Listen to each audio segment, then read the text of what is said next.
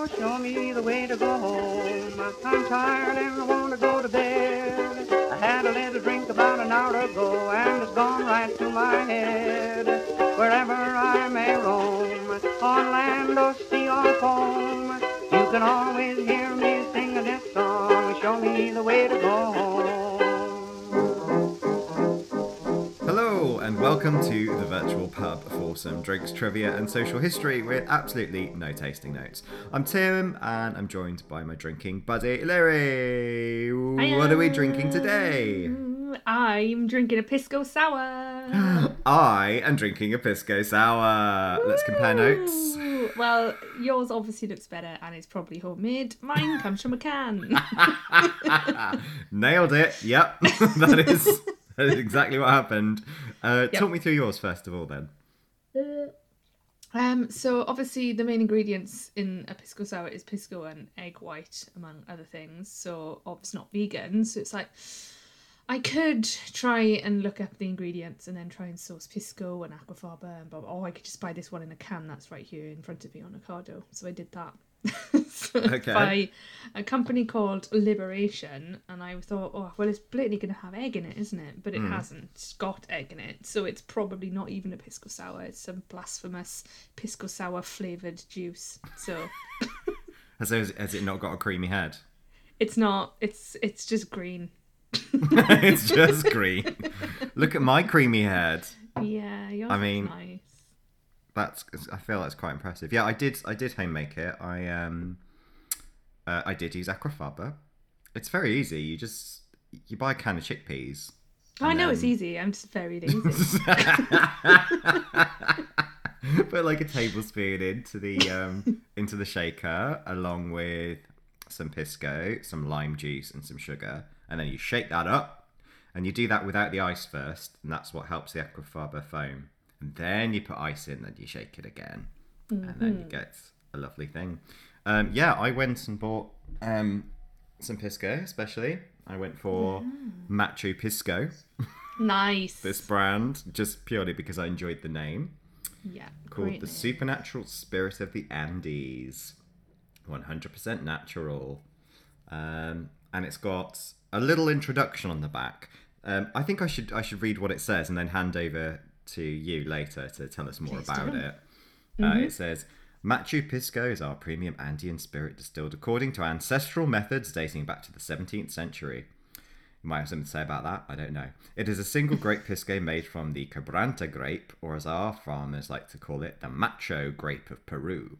Machu Pisco is today's sublime representation of the same Pisco that inspired such free-spirited adventurers like Ernest Hemingway and Rudyard Kipling. It continues to be a temptation for Pisco lovers. I feel like you can't distinguish your brand by saying Ernest Hemingway liked it, because as we've discovered in previous episodes, Ernest Hemingway drank everything.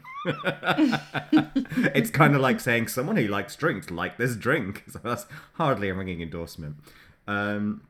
Yeah, so we're doing Peru. I don't know if we got to that bit yet. Yeah, I don't know if we mentioned that. The theme for today is Peru, hence we're both on the Pisco.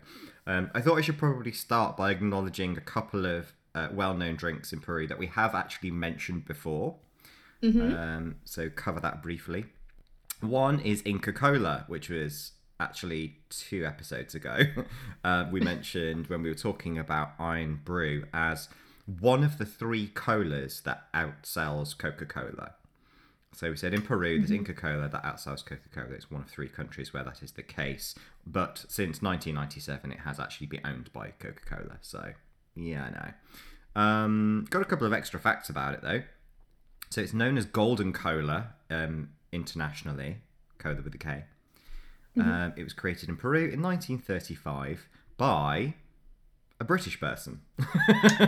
Okay. British immigrant called Joseph Robinson Lindley. So it's hardly traditional Peruvian. It's sweet, fruity, and the flavour profile is lemon verbena, which it has in it. Americans say it tastes like bubblegum or cream soda, but I think that's because their palates are Broken. Yeah, I was like, I am going to say underdeveloped, and then realised how insulting that was. Maybe they just don't have the references for lemon verbena, is what I was trying to say. Also, they're trash.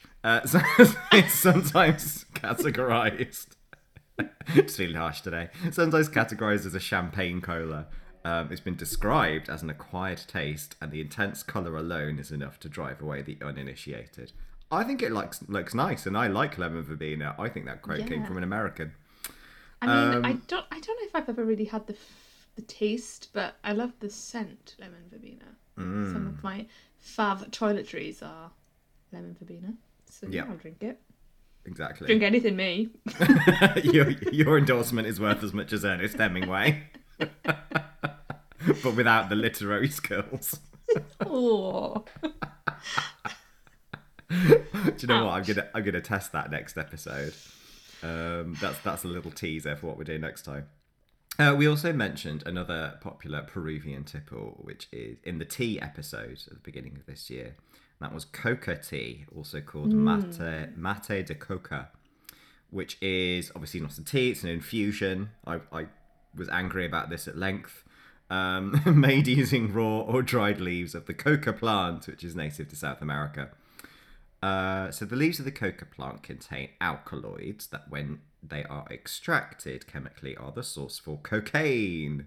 Woo! The amount I feel like that's the second time in a few weeks I've cheered cocaine like I'm a connoisseur.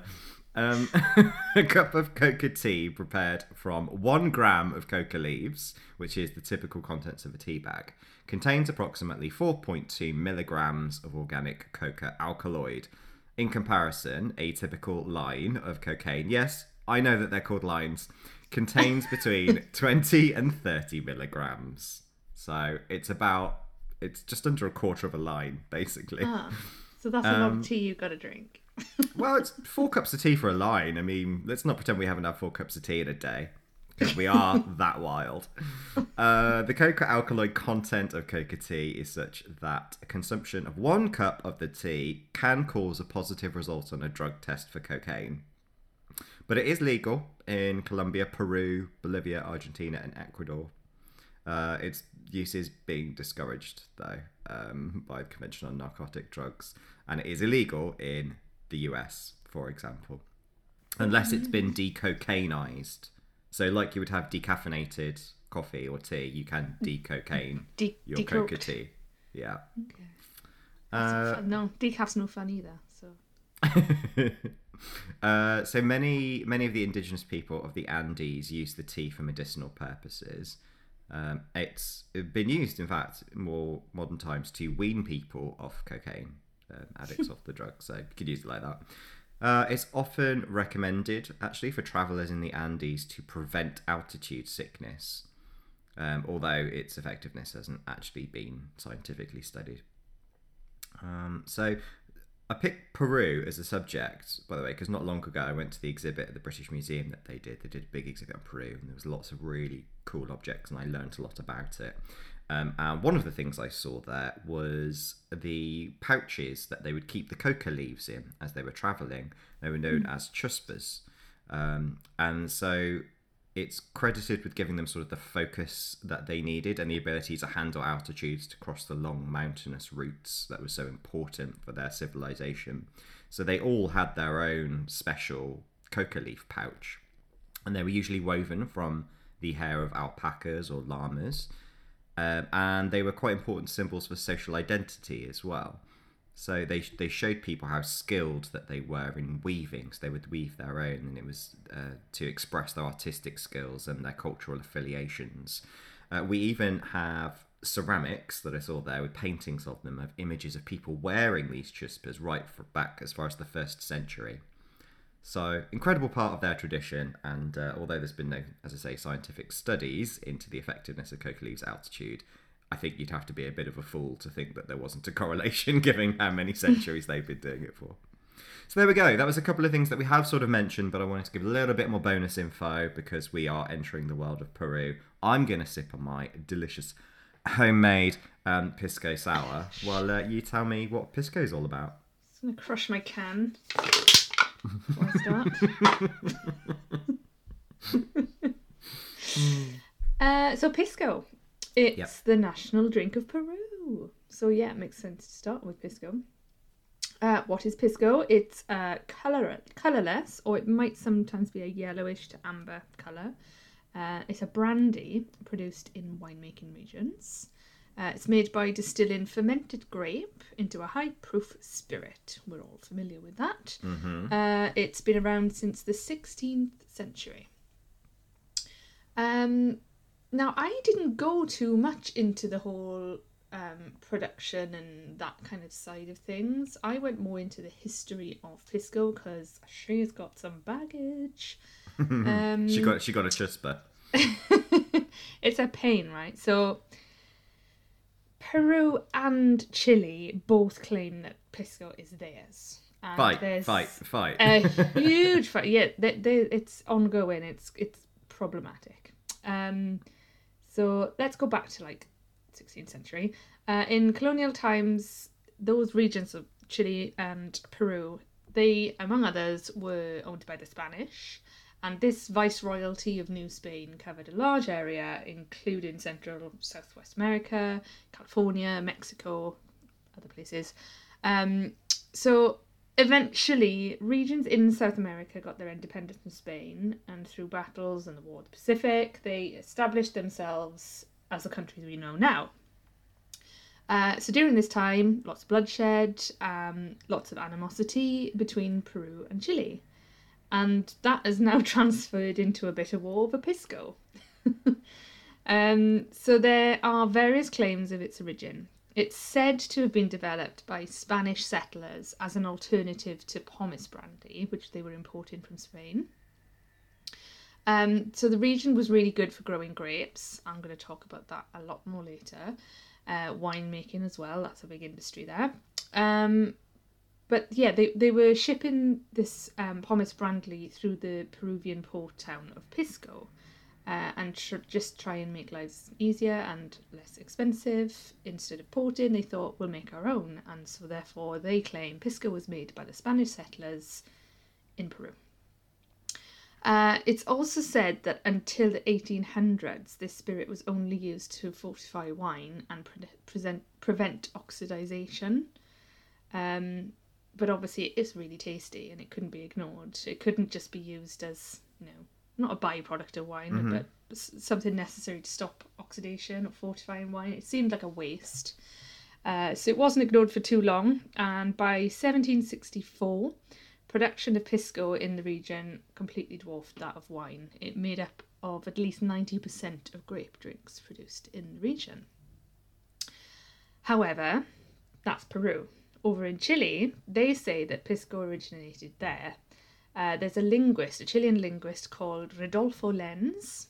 He says that the word Pisco is of Quechua origin, meaning bird, and it was used all along the Pacific coast of the Americas. It could be the case that it's been made in areas that have shifted ownership over time, but he is adamant that no, it's a Quechua word, and that's why it's known as Pisco. You'd think by this point it would make sense that the Peru story sounds more legit. I don't know if that's just me being me. But wait, there's more. So Peru and Chile even make Pisco differently. So yeah, they're both great brandies. They're both called Pisco sometimes, but really they're completely different drinks. So what's the difference? Peruvian Pisco. So this is governed by a stream of traditionalist rules and regulations. It can only be made using 8 different types of grape, 4 aromatic and 4 non-aromatic. It can only be made within certain regions, and once distilled, it's rested in glass jars for 3 months to allow flavours to meld. Nothing's added, not even water, it's just completely untouched. And they've got 3 different types. Pisco Puro, which is made with 1 variety of grape. Pisco Acholado, which is made with a variety of grapes. And then there's Pisco Mosto Verde, which is green must. That's made from grapes that are only partially fermented before they're distilled. So it's a lot sweeter, but also a lot more costly because it takes more grapes to produce. So that's the Peruvian Pisco. It's quite a lot more governed than the Chilean one. So The Chilean pisco, it still has regional governance, but they're way more relaxed, the rules. They can use 13 different types of grapes, and once it's distilled, it can be unaged or they can age it, sometimes in American French oak or Rowley, which is a tree which is native to Chile. So in their respective countries, it can be called pisco. But then that's when it starts to get really convoluted. So Peruvian pisco sold into Chile must be relabeled.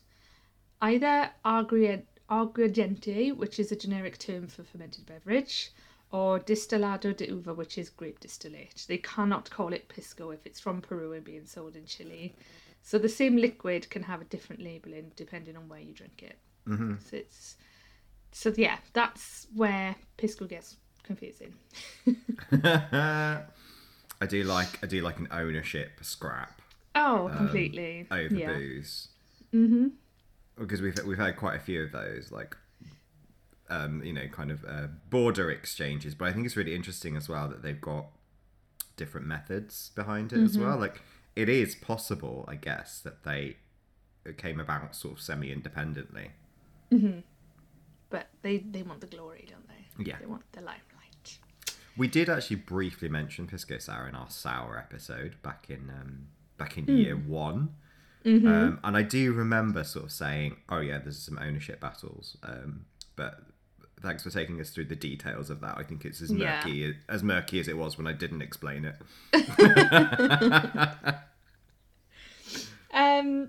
So yeah, when you're not in Chile and Peru and arguing over whether it's pisco or not, it still does quite okay in the global market, pisco.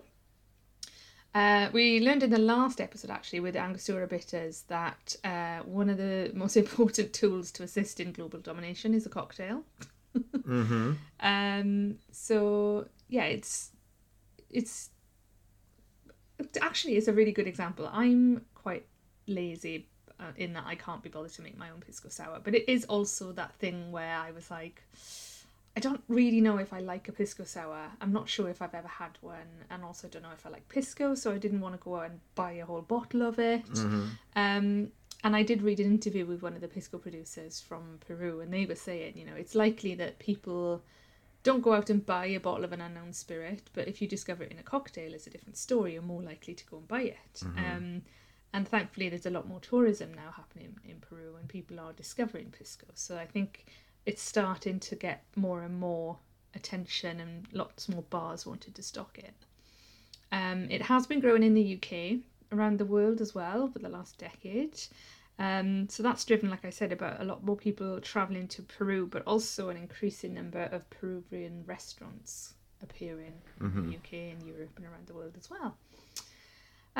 But there are still big challenges, not least because educating the consumer is difficult when there's such confusion in the labelling, because you don't know if it's pisco or not. Mm-hmm. So there's one chap called Eric Zandona who wrote a book called The Tequila Dictionary, which might be going on my Christmas list. He said, pisco can be a really beautiful spirit when it's done well, but one of its biggest challenges in terms of broader acceptance is the fact that Peruvian and Chileans fight over who gets to call it pisco. Mm. There could be a simple answer to this, but it's become political and complicated.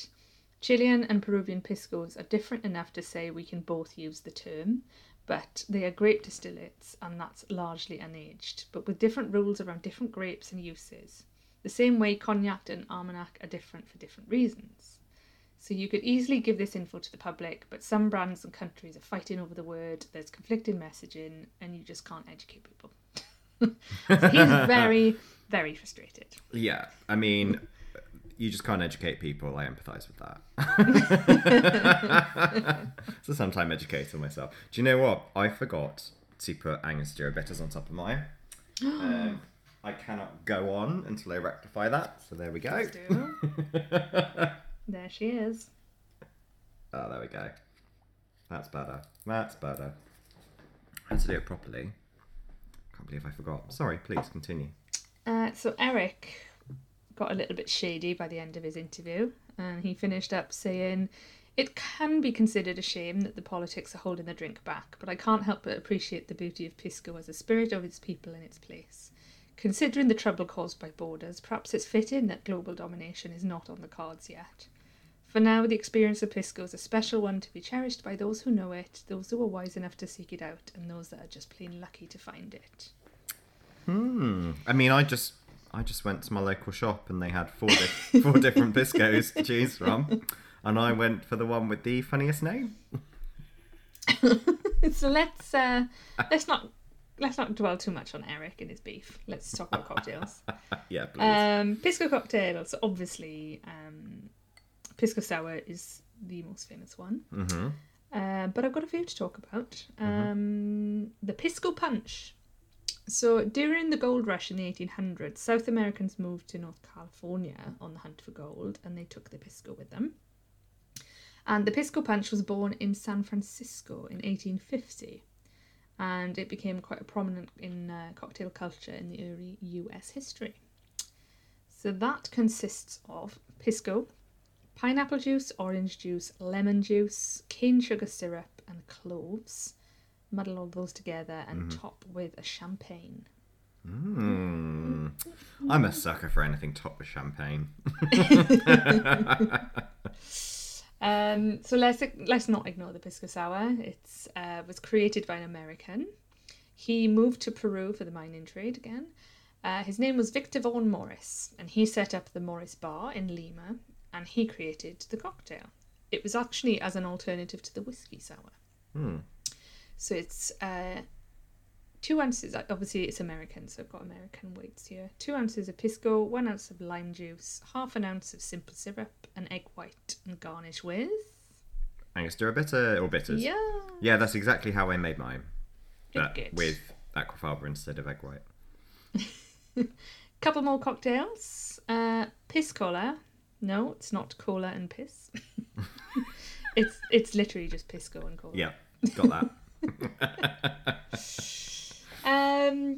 I did a lot of digging. I wanted to find some unusual cocktails because obviously Pisco Sour, it feels like, yes, it dominates, but let's give you some ideas. You've got a whole bottle of the stuff. So, El Fraile. So this is a drink that somebody came across while eating at a restaurant in Peru. Oh no, sorry, I tell a lie. They were eating at a restaurant that specialises in Peruvian food and Pisco. And they made him this cocktail and he loved it, but they wouldn't give him the recipe. So he just kept ordering them and watched them make it so he could memorise the ingredients. So he writes, they seem to combine what looks like a sensible amount of 40 proof vodka like Pisco, Cointreau, balsamic reduction, lemon juice, pour that into a martini glass and add rosemary as garnish. That sounds... I can understand why they were so obsessed with learning how to make that, because that sounds great. Does sound good. Another one I found that sounds very interesting, Beatmaster. So this is Pisco beetroot syrup. You can make your own, just simple syrup with half a peel chopped up beetroot. Cool and strain that out before the solids. So you can use that. So yeah, Pisco, beetroot syrup, lime juice, and top with ginger beer. Oh yes. Yeah. Yeah, I'm down for that. Yeah, so please do make all of those and report back. Okay. I mean, I've got a whole bottle. I'm sure there'll be some left over next time you visit. We can. Oh yeah, please experiment. do. Yeah, okay. I'll bring these in Spreadsheet recipes and we'll make them. Spreadsheet it. But yeah, that's Pisco.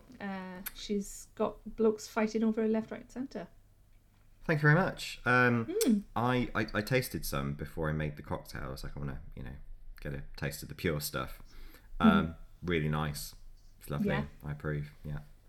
So don't hesitate to get yourself a bottle if you're umming and ahhing.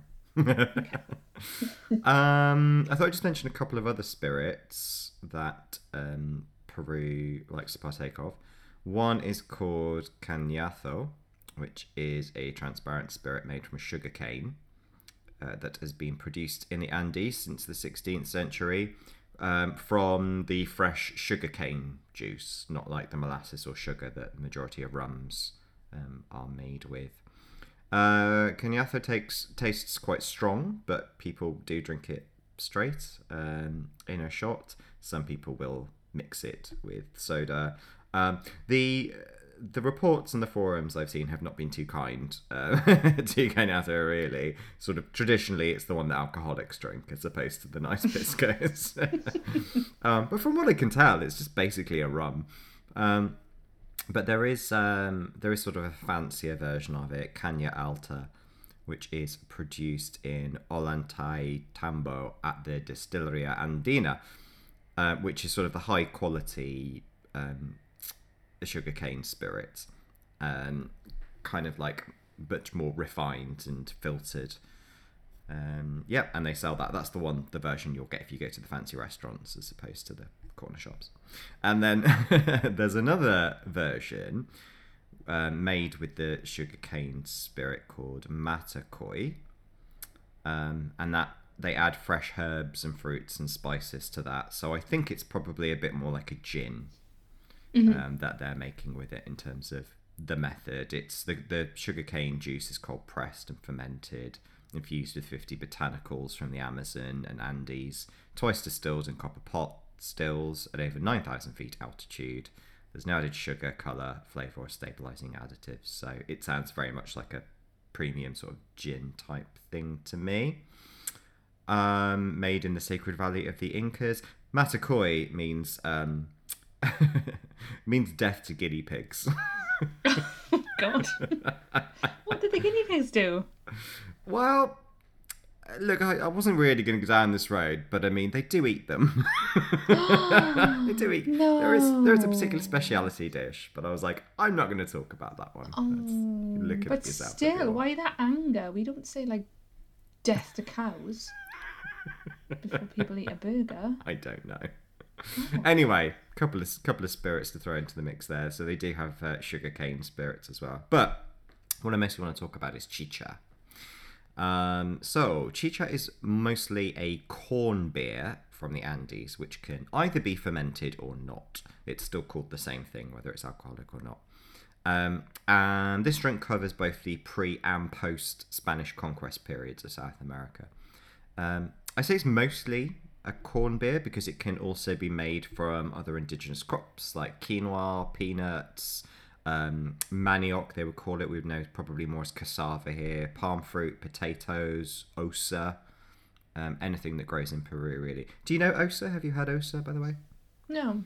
Osa I had for the first time a few months ago. It arrived in my odd box as a little treat from Peru. They're kind of like potatoes. They're like little, really tasty potatoes, but you can have them raw as well as uncooked. So they're really like nice, crunchy salad things. And they're a little bit citrusy. I eat potatoes raw. Is that weird? You should not. You should not do that. Yes, it is weird. Yeah, but they're like little citrusy potatoes. They're delicious. Anyway, go find some osa, everyone. There are lots of regional variations of chicha. And in the Inca Empire, I will talk about mostly, although Inca Empire is not all of Peruvian history. It was also ceremonial, had ritual uses. So, etymology. The Bloody exact. Loves it. Bloody loves his etymology. Look. If you can't understand the meaning of a word, don't use it. Shut the hell up. The exact origin is debated. One belief is that the word chicha is of Taino origin and became a generic term used by the Spanish to define any and all fermented beverages that were brewed by indigenous people of the Americas. However, there's another thought that chicha comes from the Kuna word chichap or chiap, which means maize. So, I don't know. Choose your poison. I like the one where it comes from maize rather than anything that's fermented because it doesn't have to be fermented. Mm-hmm. There's another one from the Nahuatl word chichatil, which means fermented water. And the verb chicha meaning to sour a drink. And because the postfix atl means water. So it could be any of those. It's probably a mix. They might have evolved independently. They might have just been taken because it had more than one meaning. Who knows? There's a Spanish idiom though called that goes ni chicha ni limonada, which means neither chicha nor lemonade, neither one thing or the other. is their expression. Okay. So we would say maybe neither fish nor fowl, that kind of thing. Neither chicha nor lemonade. The process for making chicha is essentially the same process for making malted barley beer. You germinate the maize, extract the malt sugars, boil the wort, ferment it in large vessels. Here it's traditionally huge earthenware vats for several days. And then usually the brewer makes large amounts and uses lots of clay vats to do that.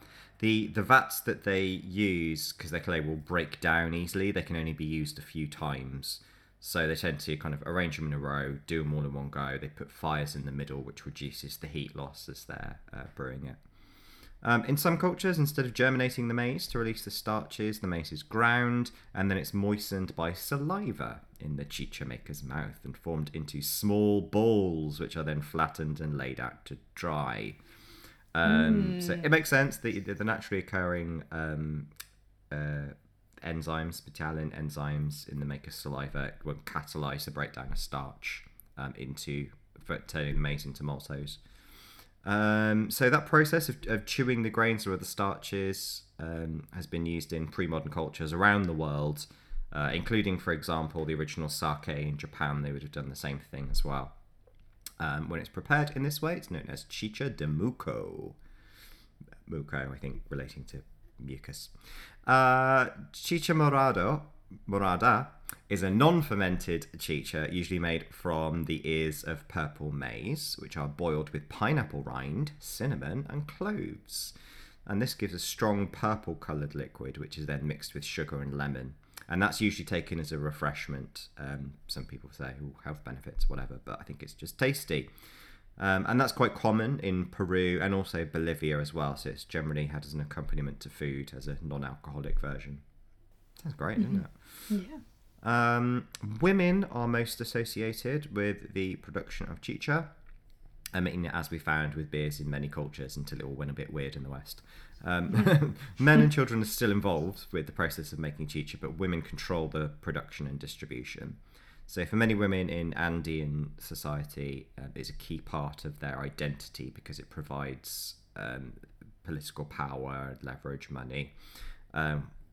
So during the Inca Empire, women were taught the techniques of brewing chicha in something called an aquiawasi, which is a school just for women. And it so you might think, yay, feminism. But the most attractive women were chosen to be the ones. They were the chosen women, and they would go and learn brewing and weaving and all those sorts of things. So I don't know how feminist that truly is. You can go to a chicha tavern to get your chicha, chicherias. They have traditionally, they've not been licensed. They're home-based businesses that produce their chicha on site. I still wouldn't say no. They are normally sold in half-litre glasses called caporal to be drunk on location, or you can get them by litres to take them home. Generally sold straight from the earthenware pots that they're brewed in, called chomba, which I think is a good word. Great word. Chomba. If you go to the northern coast of Peru, you'll get it served in a dried gourd known as a poto, while in the Peruvian Andes it's often served in a jarro. Carros.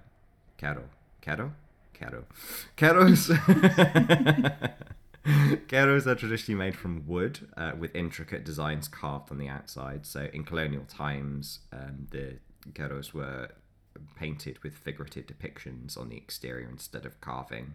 So depending on kind of when you got it, if it's an old one anyway, carved or painted, depending on whether it was pre or post-colonial.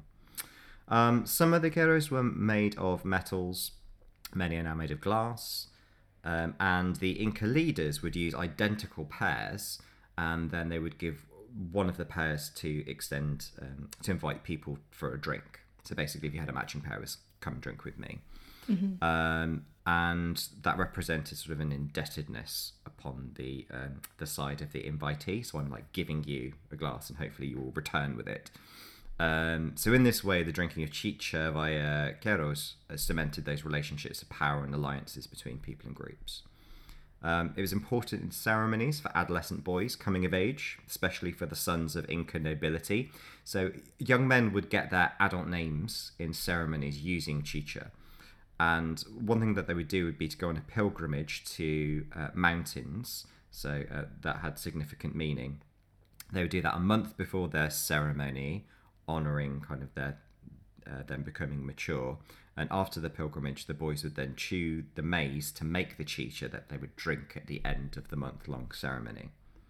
I quite like that generally as an idea. Like you're having a coming of age and you have to make the brew yourself that you're then going to celebrate with. I think if everyone did that, there'd be a lot more respect for alcohol.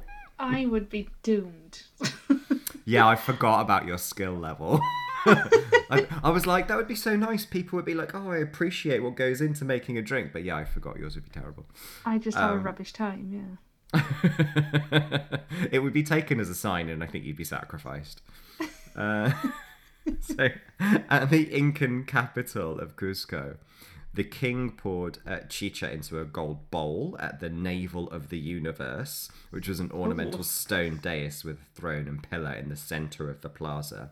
And where's the navel of the universe? So this would be like a sculpture atop atop a pillar, and it would be called the navel of the universe. And they pour it into there, and then it cascades into the gullet of the sun god, to the temple of the sun. And the spectators would be really excited, and they would watch the high god quaff the chicha, the precious brew. So at most festivals, people participated in days and days of drinking after the main feast. The Spanish were horrified by all of this when they arrived. They were just like, no, stop it, you're too drunk. But they were having a good time, saying they were celebrating, worshipping the gods. But yeah, they would pour it into like stone sculptures and stuff. There were human sacrifices, which is why I made that joke at certain points during their empires. Human sacrifices first had to be rubbed in the dregs of chicha, and then they would be tube fed with more chicha for days while lying buried alive in tombs. Wow. Is that how you want to go? No, absolutely not. It's a little bit foie gras, isn't it? Yeah, it's like force-fed something. Yeah. Yeah. Special sacred places scattered throughout the empire, and mummies of previous kings and ancestors were richly baked in maize flour and presented with chicha offerings to the accompaniment of dancing and panpipe music. Even today, no human sacrifice, but Peruvians will sprinkle chicha to Mother Earth from the communal cup when they sit together to drink. And the cup then proceeds in the order of each drinker's social status, as you just continue toasting until it's all gone. Libations, isn't it? It's called when you tip some on the ground to the gods. This can go wrong. What could possibly go wrong? What could go wrong? So after defeating an enemy, Inca rulers would have the heads of the defeated enemy converted into a cup to drink chicha from. Gosh. So by doing this, it showed how superior the Incas themselves were by leading their army to victory, and that chicha was at the forefront of that. After major victories, the Incas would celebrate by drinking chicha. When the Incas and the Spanish conquistadors met, the conquistadors would not understand that chicha was particularly significant.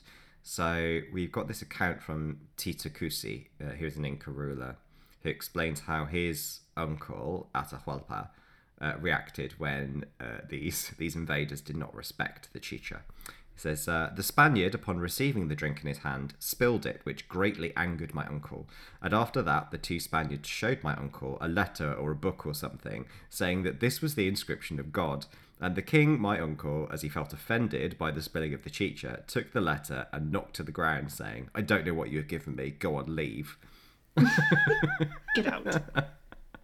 So, I love that it's about the Spanish trying to introduce Christianity to the Incas, and they're like, but you spilled my beer, so yeah, absolutely you spilled my not. Beer. Like, priorities, mate, I don't think so. So they got really offended if someone insulted chicha.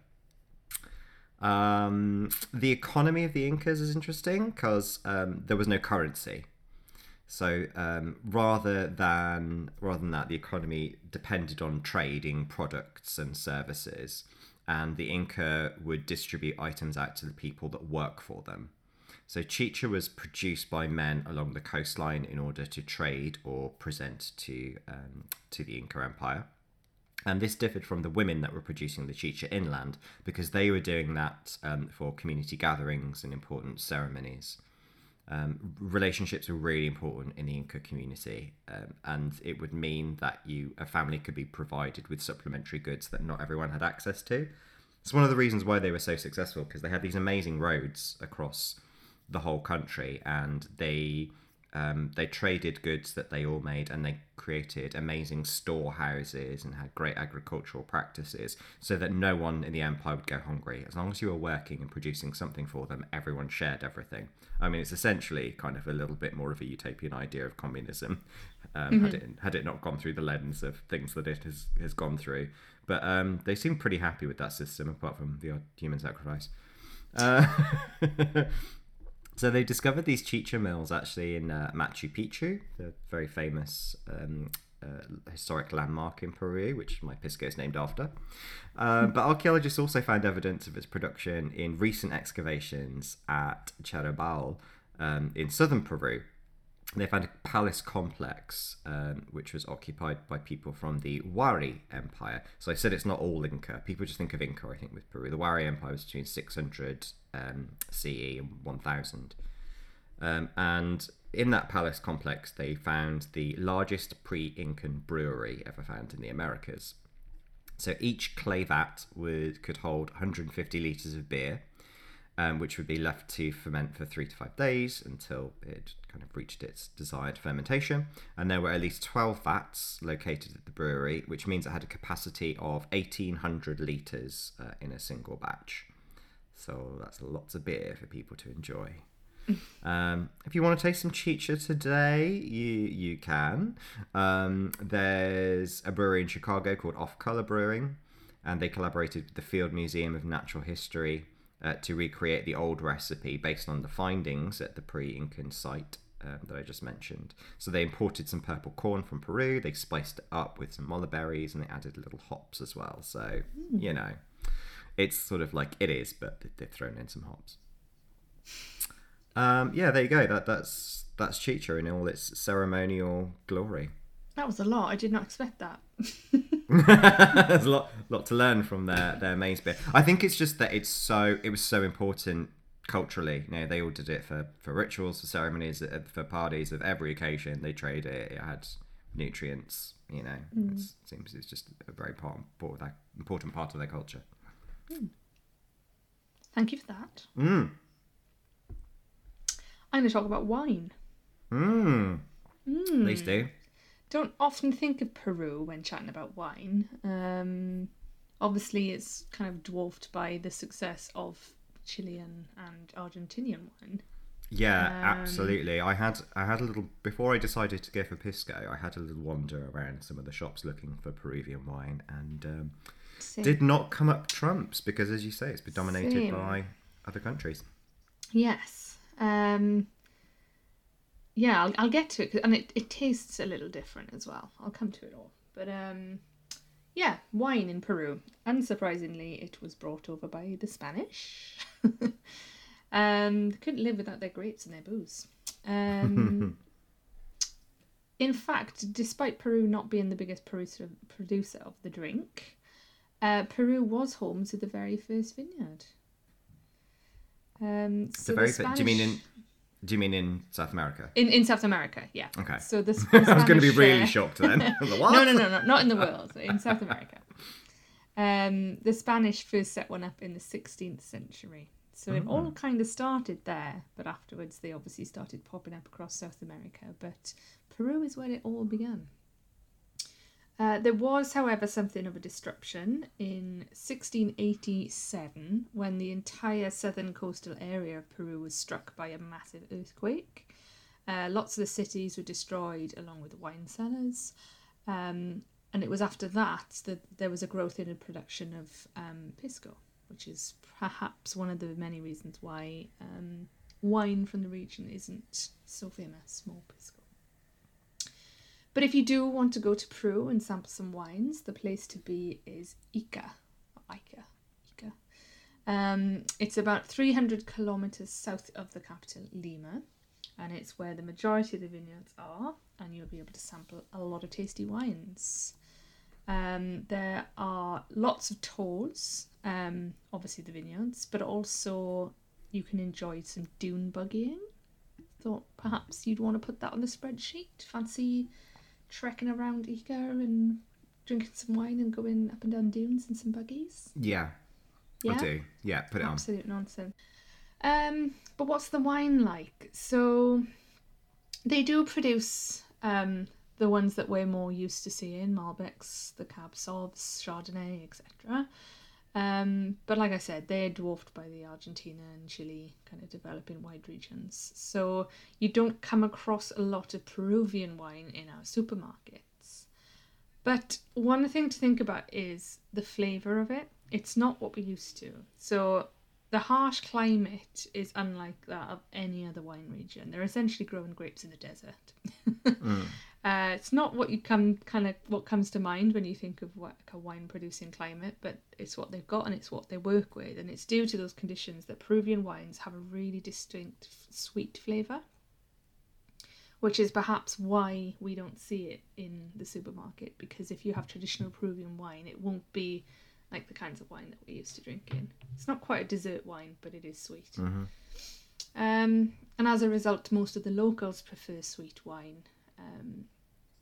They're often much cheaper as well, which helps. But they don't drink wine on a regular basis, which might also explain why wine isn't doing so well, as well as the other regions. It's rare that you see people drinking wine in a bar in Peru. They'll often go for a beer. It tends to be more of an event or an occasion that they'll kind of call for wine. However, they are trying their best to get this recognition there. They're doing a lot of stuff with the culinary world and trying to get chefs to champion local wines and pair it with food. It is becoming a bigger player in the scope of the world wine stage. Some of their products have won awards. Every year there's more and more Peruvian wines winning awards and being presented. I did have a look on my Naked Wines account to see if I can order some Peruvian wine, but they don't have any on there yet, which is annoying, but I'll perhaps nag them. So we might see it soon. There was one wine producer that was interviewed, and he said there's around, well, this is his kind of theory on how to make it a success as well, because I think he is frustrated that a lot of the time the winemakers in Peru are frustrated because they feel like Pisco is just competition and they'll never beat it. But he said, given that Pisco is made with wine grapes, it makes sense that Peruvian wineries produce both still wine and Pisco. Similar to how a lot of Italian wineries also produce grappa. So he said, if we embrace a Pisco as a part of our portfolio rather than as a competitive product, this could help the industry as a whole. So yes, Peruvian wine, it's not quite what you would expect. It's sweet, but quality of the production is getting better and better. They are taking on the world stage. They're ambitious. So fingers crossed we will start to see some when you do go looking for it sooner rather than later.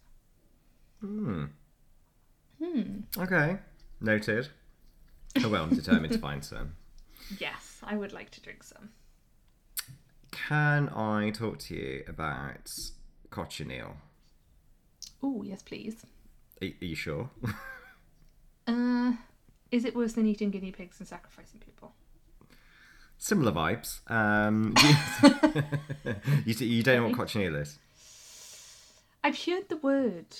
Okay, so it's a food colouring, essentially. But here's the story behind it. So cochineal is an insect. It's a cochineal insect which produces carminic acid. As an insect, that helps deter predators because they don't like it, they don't like the taste. Carminic acid is typically around up to sort of almost a quarter of the dried insect's weight, and it can be extracted from the insect's body and also eggs, and then it'll be mixed with aluminium or calcium salts to make carmine dye. which is also known as cochineal after the insect it comes from. So carmine dye was used in the Americas for colouring fabrics, and became an important export good in the 16th century during the colonial period, although it had been used natively in Peru from about the 7th century, as far as I know. After synthetic pigments and dyes were invented in the late 19th century, use of natural dye products gradually went away.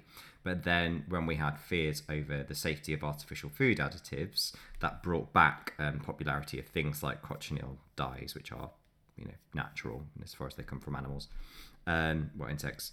And the increased demand for that made the cultivation of those insects profitable again. So Peru is the largest producer of this, the largest producer of cochineal. A couple of historic things about cochineal use. In 1454, Pope Paul II officially changed the colour of the robes worn by Catholic cardinals from cardinal's purple to vibrant red, which is the colour of cochineal. By 1558, their red robes were created with the cochineal by the American insects. By the 1600s, cochineal also gave the English redcoats their distinctive officer uniforms, if you're familiar with that as well. The water-soluble form of cochineal is used in alcoholic drinks with calcium carmine, and the insoluble form is used on lots of different products. So I think most famously, Campari used to contain it. So they got rid of it not too long ago as the one they were using, but it is still used in drinks that are similar to Campari, particularly in the US, like Brutto Americano and Leopold Aperitivo, those sorts of things. So yeah, if you see something that's like Campari, chances are the colour of it might have come from the cochineal insect. Starbucks, in fact, used it up until 2012 to colour their drinks. So it still is used round about. So if you're worried about consuming insects, always look for carmine or cochineal as a colouring, because that has come from bugs. Is it used in food as well? Yeah. Because I remember as a kid, it was always that kind of like playground thing where I think it was Smarties or M&Ms. The kids always used to say, "Oh, don't eat those colour ones. They're made from bugs." Very possibly. I didn't go specifically into all the brands that used it, but it has been popular and people do still use it. Yeah, so it's something to look out for. So obviously that raises ethical dilemmas on different fronts. A counter argument to kind of that version being more unethical, I mentioned this in the Iron Brew episode, is that the colourings they use, the yellow, which has been a bit controversial, is derived from petroleum as a byproduct. So many people would suggest that the insect version is more sustainable than the petroleum version. Of course, you could just not use either, because it's only colouring. It has no aroma or flavour, so maybe we just don't need to colour stuff, is probably my answer to that. There are about 200 species of Opuntia cacti, which is how the cochineal are harvested. They breed and they live on the Opuntia cacti. There's lots of varieties. It's possible to cultivate cochineal on almost all of them. So they were brought across the Mediterranean following colonization because they saw that this dye was a big export, and the Spanish were like, yeah, let's bring lots of different varieties of this back and keep breeding it, because it hybridizes as a plant. But they are also widely edible, this cacti, both the fruit and the pads, as long as you remove the spines, obviously. The most famous variety of this, I think, is probably the prickly pear.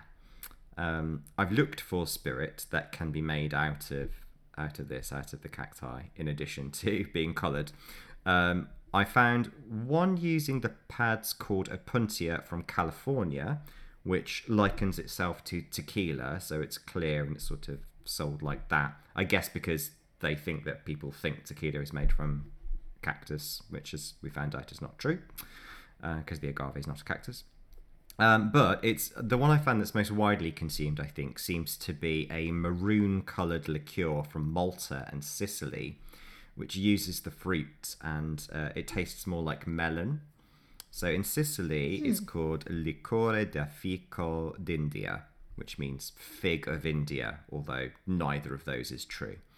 and Malta, where it's called Bashtra.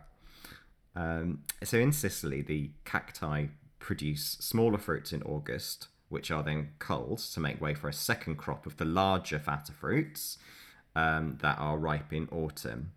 As an homage to their size, and probably the fact that the spikes get really big and are painful when you're harvesting them, Sicilians call this second crop bastardoni, which means big bastards.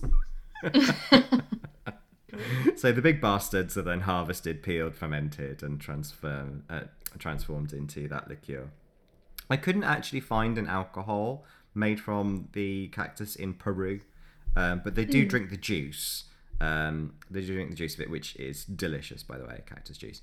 And so I presume they can sometimes mix it with other alcohols, perhaps Pisco, or the other ones as well. I bet that'd be really tasty. I want to end on what was my favourite part of the Peru exhibit, which is the vessels, the drinking vessels. You know, we love a good drinking vessel chat. Yes.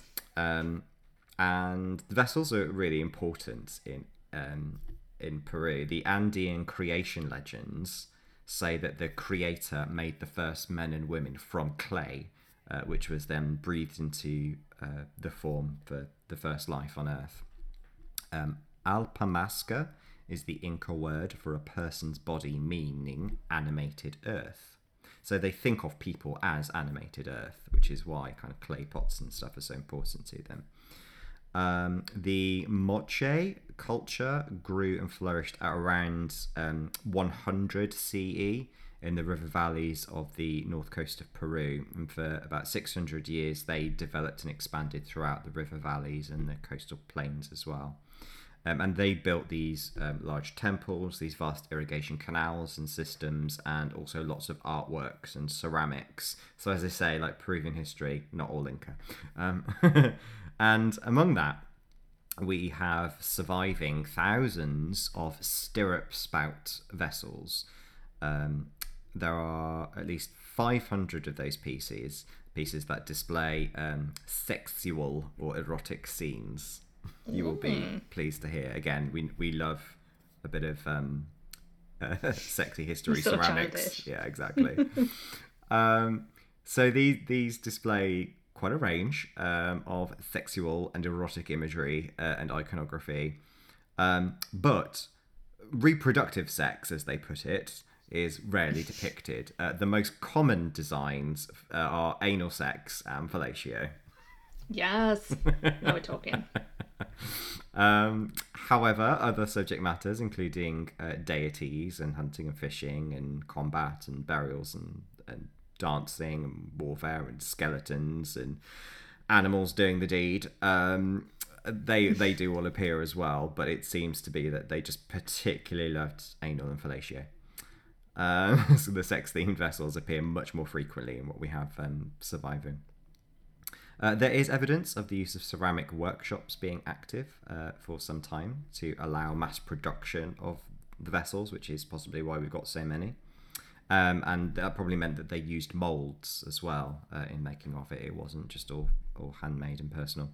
They also show androgynous figures, male and female genitals, hermaphroditism, and sort of that seemed to be sort of more favoured. So it's interesting. Their approach to sort of sexual depiction seems to have been, shall we just say, non-traditional. My favourite thing though is the whistling vessels. These are great. If you haven't seen them, kind of do go and look them up. They were made by the Moche all the way through to the Inca at the time of conquest. So that's well over 1,000 years. They are consistently made. They are usually made in the shape of animals.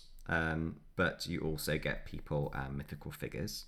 They contain 2 chambers, mostly, and they have a spout and also a hidden whistle inside.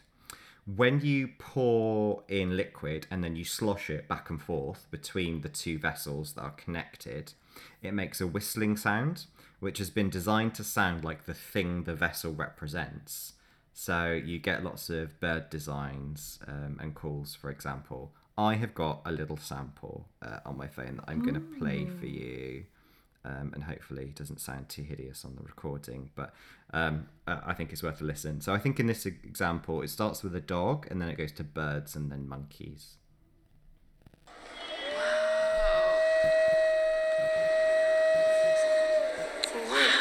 Where water sound? Hay agua ahí dentro. Woodpeckers.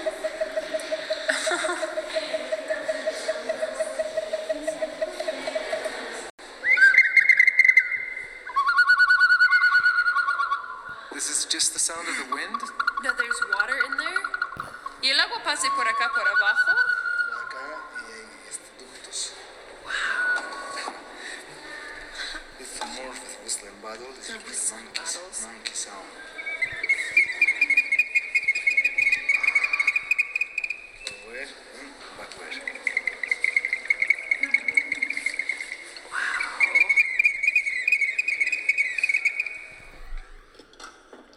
There you go. That's a little taster. That's crazy how they do that. It's incredible, isn't it? You from the outside, it's just a design of an animal looking like a pot, but they've like you see some images where they've cut them in half or X-rayed them, and to be able to make a clay whistle that sounds like different animals and conceal it within a pot that makes the noise only when you not when you blow it, but only when you slosh water back and forth. If you blow it, it makes a different noise. It just blows my mind. How did they do that? How did they know? That's insane. Yeah. So that would. We've ruined ourselves, haven't we? Well, yeah. On that note, our glasses have run dry, which means it's time to go for a piss. Go. Cheers, everybody. I may roam on land or sea or foam. You can always hear me singing this song. Show me the way to go home.